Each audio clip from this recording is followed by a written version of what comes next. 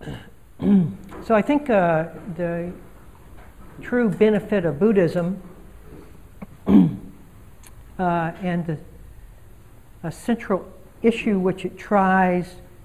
to encourage forth in all of its teaching is that sense of selflessness. And it's one that we will dance around forever rather than taking on directly, because we feel like it would shake the apple cart if we really directly aimed at it. And so many of us try for a long period of time to do a kind of beautification of emptiness. We'll allow for the fact that the theme moves us in that direction, but we'll try to improve the picture of ourselves all along the way. And it's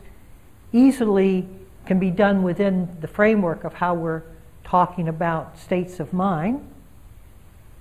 because if you would like, you can make these states of mind, you can beautify your inward life so that they're not quite as discordant and contains more of the serene qualities than some of the more discordant